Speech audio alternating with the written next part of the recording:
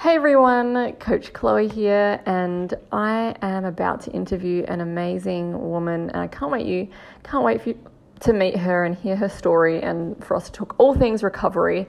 But I just want to preface our audio with an apology for the background noise. I've tried to remove it.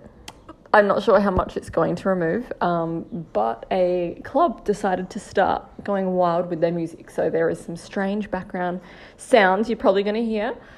Oh, I have the hiccups. So I apologize, but I hope you enjoy what we have to say and let us know in the comments.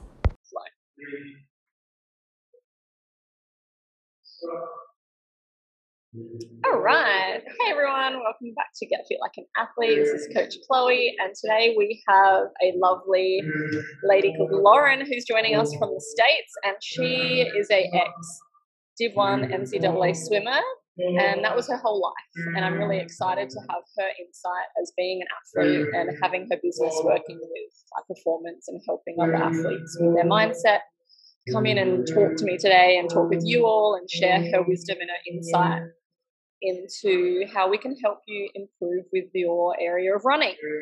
So I thought today we'll kind of just leave it wide open to what we're going to talk about, but we do have a semi-topic for today, and it's more about understanding the importance of recovery days and why slowing down can actually help you speed up in terms of progress, in terms of performance, that can reduce chances of injury. And it's not, like the mindset of, oh, but if I back off, I'm going to go backwards. I'm not going to be improving. But it's actually quite the opposite. And Lauren actually has quite a cool story of how she got into running.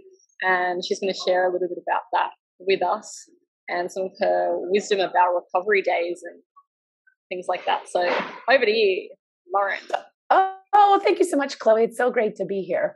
Like you said, I was a D1 swimmer. So I swam for 17 years of my life.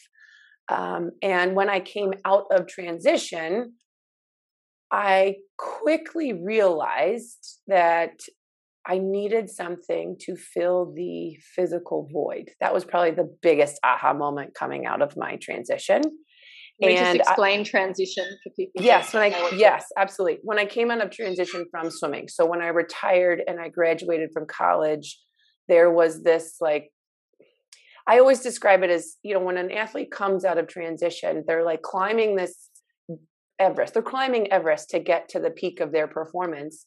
And once they get there, they drop off. Like it's like a dead fall because you don't have a gradual decline anymore. It's like you get to your last meet, your last game, your last race, whatever the case may be, and you're done. There's no coming slowly down the hill and finding some things. It just ends.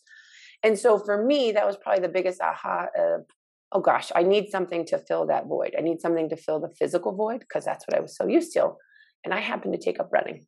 That was it was quote unquote easy. By that, I mean, pair of running shoes, some clothes, and get out on the road, right? That's what I thought. I was like, hey, I know how to swim, so therefore I'm going to know how to run. Yeah, that wasn't the case. Not the case at all. There are two totally different sports.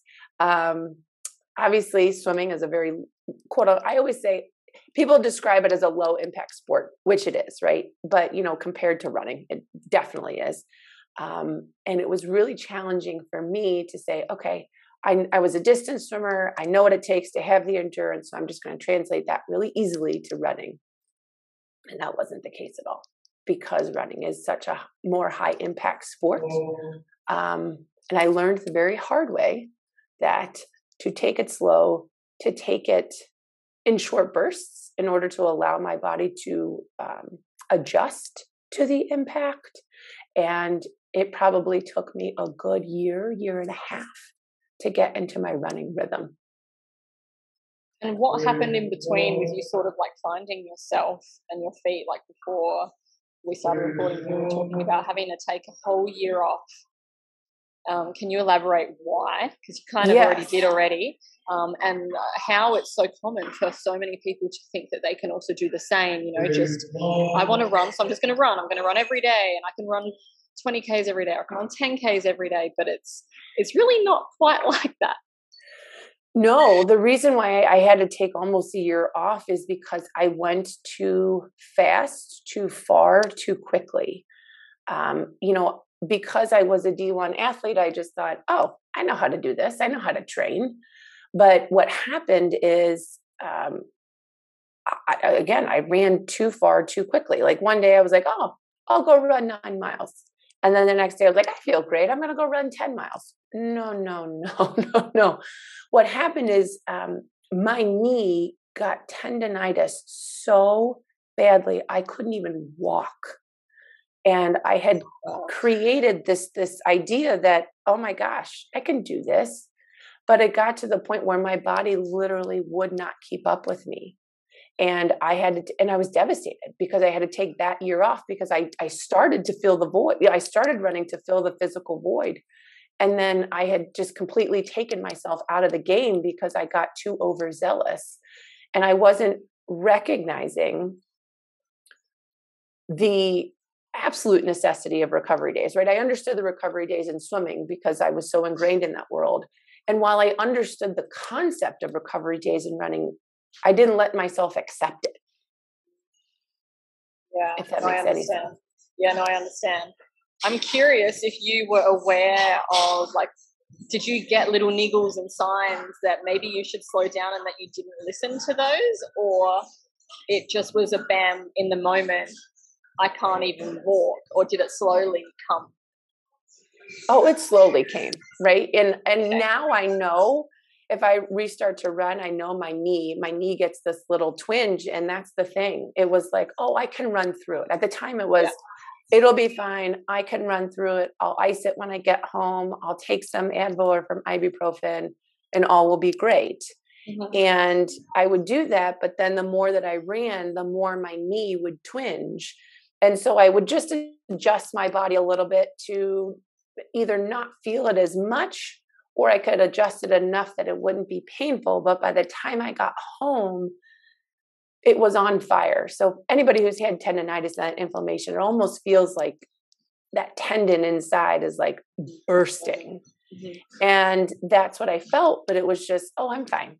It's no big deal. My shoulders used to hurt in swimming. I can get past this. Mm-hmm.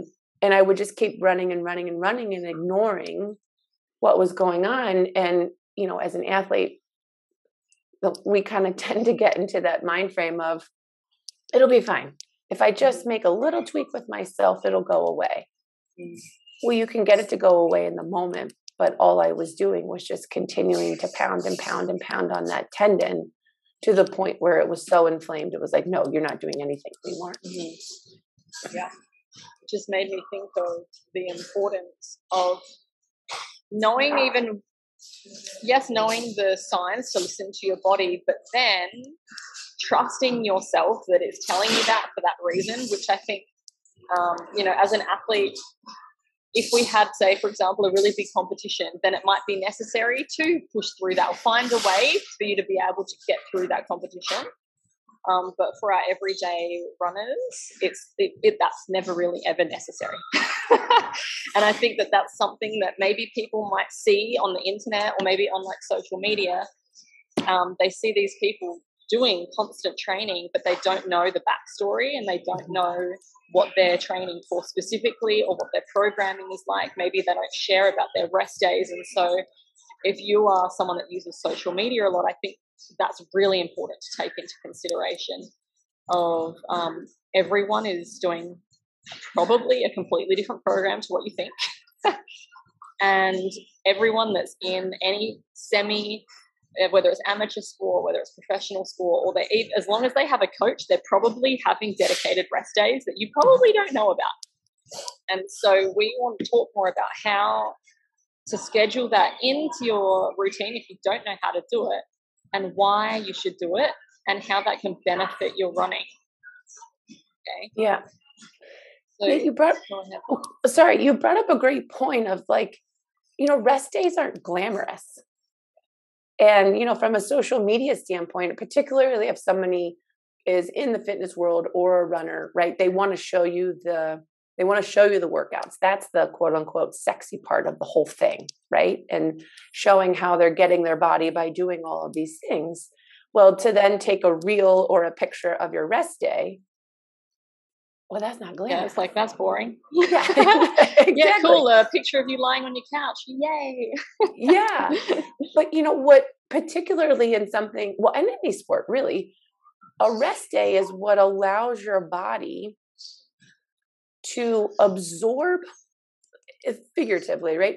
So absorb the work that you've done to then build it stronger moving forward, right? So thinking about it from a physiological standpoint, every time you work out, you're creating tiny tears in your muscles, right? Regardless of what you're doing, whether you're biking, you're running, you're swimming, you're whatever the case, you're lifting, whatever the case may be, you're getting to the point where you're tearing down your muscles. And what rest and recovery allows your muscles is the time and freedom to repair those tears and to literally come back stronger 24 to 48, maybe 72 hours later. And the challenge with not creating time for rest and recovery is you can tear those muscles, and even any soft tissue, really, you can tear them to the point where they may not repair the same way ever again, and creating a detriment to your well-being moving forward. And again, they're not sexy, but they're absolutely necessary. And when we learn to really harness and really enjoy them, I think it brings a whole nother energy to it of, oh, it's not just another rest day. It's like, this is a self-care day for me, and I'm choosing to take it because I love myself. I love my body. I want longevity in what I'm doing, and I want to be able to look after my body in the best way that I can. And this is just one way that I can do that. And I think when we come at it from that angle and know this isn't a chore of resting, and it's not like, this is crap, like, why do I have to do this? It's like, hell yeah, I get to have a rest day. Like, I can put my feet up and do nothing if I really want. And like, I remember my coach once banned me from working out because I could not handle a rest day. And he banned me from coming to training. He's like, you're not allowed to come for a month. And I went psycho at him. I was like, if anyone heard you say this, they would think that there's something wrong with you. Why would you say that to an athlete? He's like, Chloe, if you could listen to me and take your scheduled rest day off, you'd be fine. But you keep on refusing to take them. And now look, you keep getting injured. But I was refusing to see what he was saying. And then after I took the time off, and I came back faster than I was. And that was after a full month of literally not even doing a sit-up, not doing a stretch. He said, nothing. You are not allowed to do anything. I was like, oh. But then when I came back and I was like, okay, well, that's weird. Why am I faster? I started to think of it a lot differently. Is that even English? I don't know. But when I saw it from that angle, I was like, all right, I'm listening now. I'll do what you tell me. And it changed everything. And so now I really harness that. I love to talk about it as much as I can, but I think visually, I'm sure I could show it more as well. But I think everybody on the internet could share more about resting and recovering, that they're actually doing it. And so that you know that it's happening. Yeah. I think one of the challenges of rest and recovery is you don't necessarily realize how important it is until you're forced to take it. Yeah, right? Like an injury or sickness or something. Yeah. And then you realize, just as you described so eloquently, like, oh, I can actually be faster if I give my body the rest. Because one of the greatest things about working out is the endorphin rush, is the dopamine rush, like all those interconnections. And your brain becomes so accustomed to those highs, right? I mean, when you talk about runner's high, it is such a thing. And when you experience it, you know it. And so your brain can get addicted to those, but it doesn't always translate to the body of like, your brain wants to just seek it and seek it and seek it and seek it. And your body is like, well, wait a minute here. Like, I can't keep up with that rush. Right. And so sometimes the rest days mentally are so hard because you're not necessarily, your brain isn't necessarily getting the rush that it's used to. Yeah. And I think that's the disconnect, is sometimes your brain and your body aren't necessarily always on the same page. And so as a whole being, really getting into the rhythm, or really being very intentional of, okay, I've got to find the balance between my brain wanting the rush and my body needing the rest. Yeah. So for example, then we could talk about the different types of rest days. Like there's passive rest days, which is literally when you do nothing. And then there's the active rest days, which is when maybe you might do some Pilates or some yoga or go for a walk or, you know, some sort of movement that's not, you know, like a scheduled day of training, for example. And like you said, Lauren, if you have that mental the mental intention behind that rest day, you might have a scheduled passive rest day, you might have a scheduled active rest day, maybe not together, maybe separated. But if you know, I have these choices and I also have these choices, and you can choose on, if I have a passive day, these are my options. Maybe I can just, you know, hang out with some friends and do the things that I normally might not have time to do. Maybe on the active rest day, I get to join a friend in a yoga class that I've been wanting to try and make, like, how can you make it fun? I think it's like, okay, if this is going to be this, how can I bring my energy into it so I'm enjoying it rather than dwelling that it's not another running day? What do you think? Yeah, so I kind of followed that same path when I was training for marathons many years ago. I would actually alternate. So if I knew a rest day was coming, I think if I remember my schedule correctly, I think I had 2 rest days in a week. And so one of them would be an active rest day and the other would be a passive rest day. So I would find different activities on my active rest day, like you said, like yoga, Pilates, even just a short walk, or maybe just a light bike ride. And so I would just find ways to make it interesting.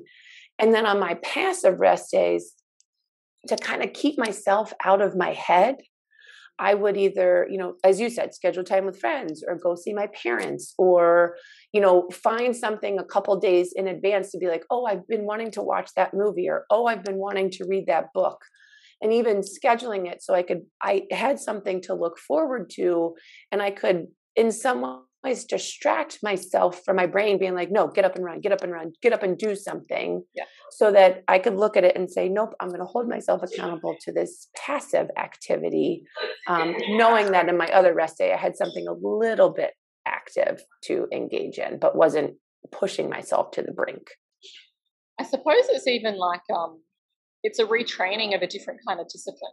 You know, like this is a very mental discipline to hold yourself back from, you know, going and wanting to do something like that. But I think as well, it can also make you quite aware of maybe what you're relying on maybe too much, or like, you know, like that addictive sort of habit, or like, why are you really wanting to do that? What do you think that you can only get from there that you can't get from here?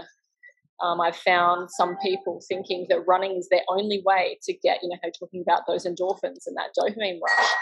And a few people that I remember having a live call about this, and these women were so focused on the only way I can feel how I want to feel is if I run. And if I sweat, but I have to run and I have to sweat. And I was like, okay, that's quite interesting. Have you tried like a yoga flow, for example?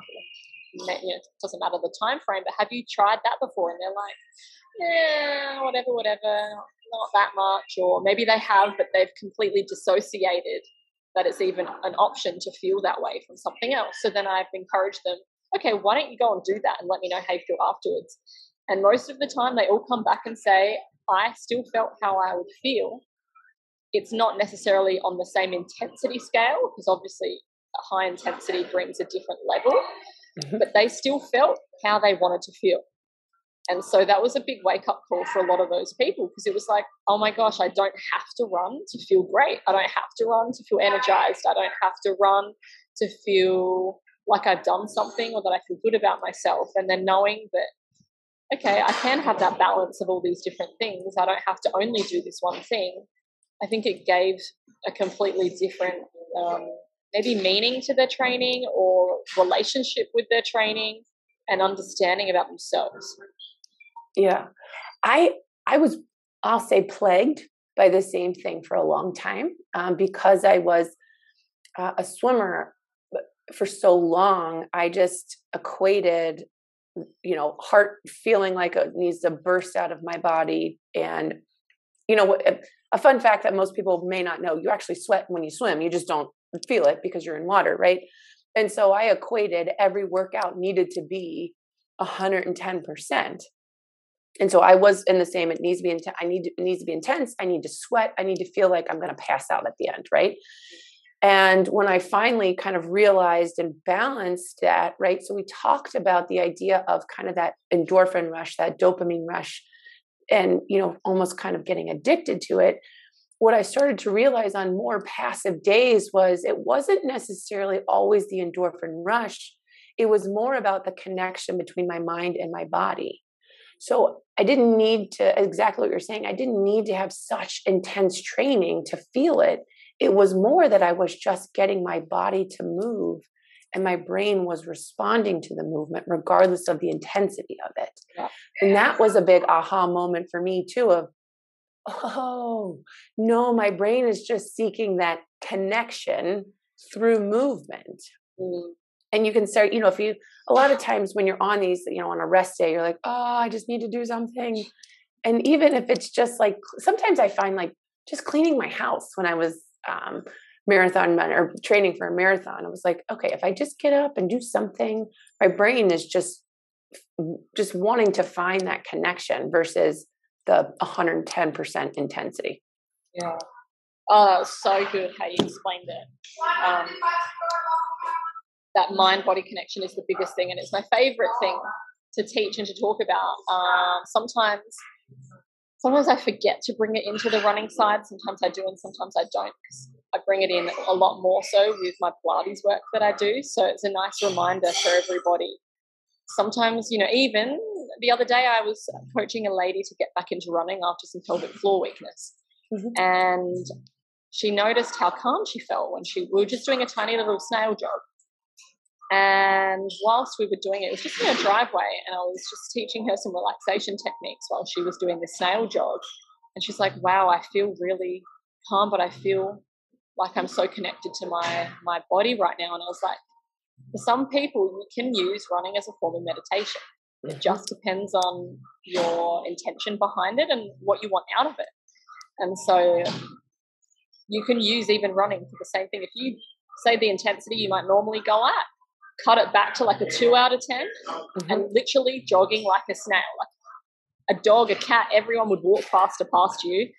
And if you just literally snail jog at a tiny pace and all you focused on was long, mindful, deep, meditative sort of breathing, relaxing, that's another form of active-ish sort of recovery. If you wanted to do something maybe for 5 or 10 minutes in terms of the running way, that's another way that I have included it for some people. Mm-hmm. But I use that as more therapeutic. That's not really on the physical plane. That is on the mindfulness, holistic, mind-body connection plane. What can I hear around me while I'm jogging? What am I noticing in my body right now? Can I maybe some of my other episodes, we have like an affirmation we might repeat throughout our run. So maybe while you're jogging, you might be repeating something like that while you're doing a little snail jog. Or if you've had a really stressful day, something like that could be enough to just like inhale, calm, exhale the tension out whilst you're running, while you're snail jogging. Yeah. And doing that is another way to tune in, to tune out. Yeah. That's the beauty of running. And I think that's why people get, myself included, get so into it, is because it can be so therapeutic and meditative, because you're using the bilateral movement, right? Your body's physically finding the balance between right and left. Mm-hmm. And that's where you can get into that flow. And that's the beauty of slower recovery runs, is that it can be a completely different experience, right? Instead of pushing to see what pace you can achieve or what cadence you can achieve, it's more about how can I find the balance, and even in my brain, of just focusing on right, left, mm-hmm. left, and finding more of that meditative flow versus pushing it for a performance achievement or milestone. Mm-hmm. Yeah, it's such a beautiful meditative state. It's actually kind of where I can find my deepest meditative state, when I'm really intentional about it. Gosh, we could go on a whole nother episode just on using running as meditation. Exactly. So, let's recap then before we finish. So we're talking about recovery and how you can slow down to speed up. Lauren mentioned that she actually has 2 different types of recovery days that she rotates, and I actually have the same, which is an active and a passive. So the active meaning that you do some sort of light movement, and then the passive meaning that's like maybe a complete sort of rest without intentional sort of exercise. So how you could maybe schedule this into your routine, I'll share my idea and then Lauren, you share yours. It depends on how your body's feeling. I think it's important to ask your body at the end of it, or maybe even in the morning if you're planning on going for a run that day, body, do you want to run today? Because maybe your body's like, no, not again. But if your body's like, hell yeah, like it feels amazing, I really want to jog. But there's also going to be the time where you're going to have to mentally choose to not, to schedule that in whether your body wants the rest or not. So if your body is saying yes, start listening to it and adding that in maybe every second or third day, adding in that rest day. So you might have a split, like maybe, I probably would never run more than 4 days in a week, and I would split them all up. So for example, in terms of a rest day, it could be a run, and then it could be a strength or a Pilates, and then a rest day. And then it could be another run, a Pilates, a run, and then another rest day. If you were only doing runs, you could do run, rest, run, rest, things like that. There's so many different variations. So maybe I'll pop some in the notes below. But Lauren, do you want to share some of your ideas? Yeah, when I was training for a marathon, I mimicked my schedule like my practice schedule when I swam. So every Monday was, endurance. Every Tuesday was specialty. Every Wednesday was speed. Every Thursday was slight recovery. Every Friday, whatever. So when I mimicked my running schedule, mine were always Wednesdays and Sundays. For me, it was just, I knew that Wednesday was going to be a recovery day and Sunday was going to be a recovery day.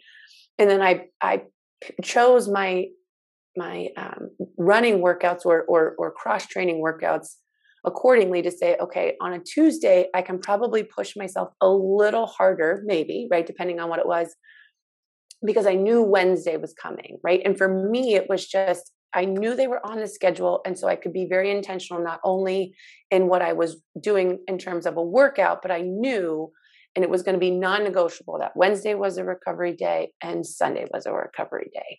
And then it just helped me create that schedule if I knew it was coming and I can anticipate it, and I wouldn't let myself talk me out of it. That's really important. I think a lot of people, let us know below if you're ever that person that would talk yourself out of a rest day. I think a lot of people here are going to be talking themselves out of a rest day.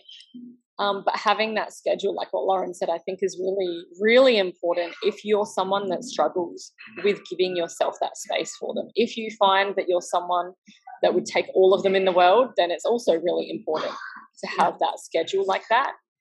If you're using the Get Fit Like an Athlete audio runs, then for example, like how Lauren said, different days are used for different types of runs. And it's the same thing with my own training now. I have different days for different things, but my coach, every session I rock up and I'm like, what are we doing? And then it's different. So it depends on the type of person that you are. But if you wanted to follow in that sense, then for example, I'm just going to give you an example. A Monday could be a fartlek, and then a Tuesday could be a hill run. And then the Wednesdays could be a rest day, for example. And then if you only had one other run, then you could do another fartlek or a speed session. But I would never do 2 hills or 2 resistance-based, like heavy training on the legs in terms of running in a week. If that makes sense. So it would be like either 1 stairs or 1 hills in the week. 2 fartlek, 2 to 3 fartleks is fine, but only 1 speed. And if you have a combination of these things together, you're going to improve, but then you're going to be able to really utilize those rest days so that you can slow down to speed up with your progress. Yeah. It's funny that you say that, because my Tuesdays in my running schedule were always my speed days, always. And, because I'm more of an endurance runner than I am a speed runner, doing a lot of speed work was challenging for me, just because I had to get not only in the mental frame of mind, but then my legs had to follow. But then that's why Wednesdays were always my recovery days, because I knew that I just needed that time after the break.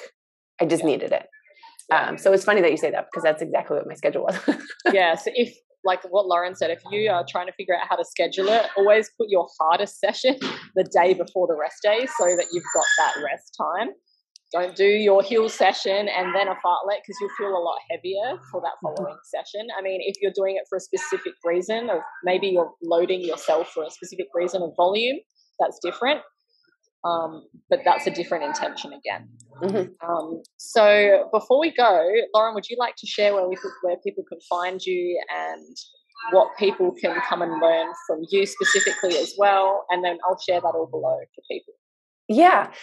So, the website is www.laurenammon.com, and, come and learn about what performance looks like. So whether you're an athlete growing up or whether you are just an athlete getting into the later part of your life, performance is really affected. It's not just what you put your body through, but also your mind, your heart, your soul, what's going on in your environment, along with the relationships you've had. So that's what we talk about in terms of looking at performance holistically, so that we focus on the body, but we also focus on the 5 things surrounding that so that you can optimize your performance in any way and every day. And also recognizing that performance isn't linear. And by that, I mean, just because you do something really well on Tuesday doesn't mean you're going to be able to repeat it on Wednesday or Thursday. It's a matter of giving your body, your mind, your heart, your soul, surrounding your environment and your relationships to really figure out how you package that all together and allow your mind and body to grow together. Oh my gosh, now I want to talk longer. That's so funny. Okay, so everyone, you need to go and check her out, and you need to look at her blogs because she's got some really amazing write-ups in her blog posts on different topics. And that's how we actually got talking. So I think that you'll really, if you resonate with my podcast, I think you'll really, really resonate with what she talks about on her blogs. And if you have any questions for her, you can reach out to her in an email or on her social media or something like that if you want to get in touch. But thanks for joining us and for tuning in to Get Fit Like an Athlete. And we will see you on the next episode. Excellent. Thanks, Chloe.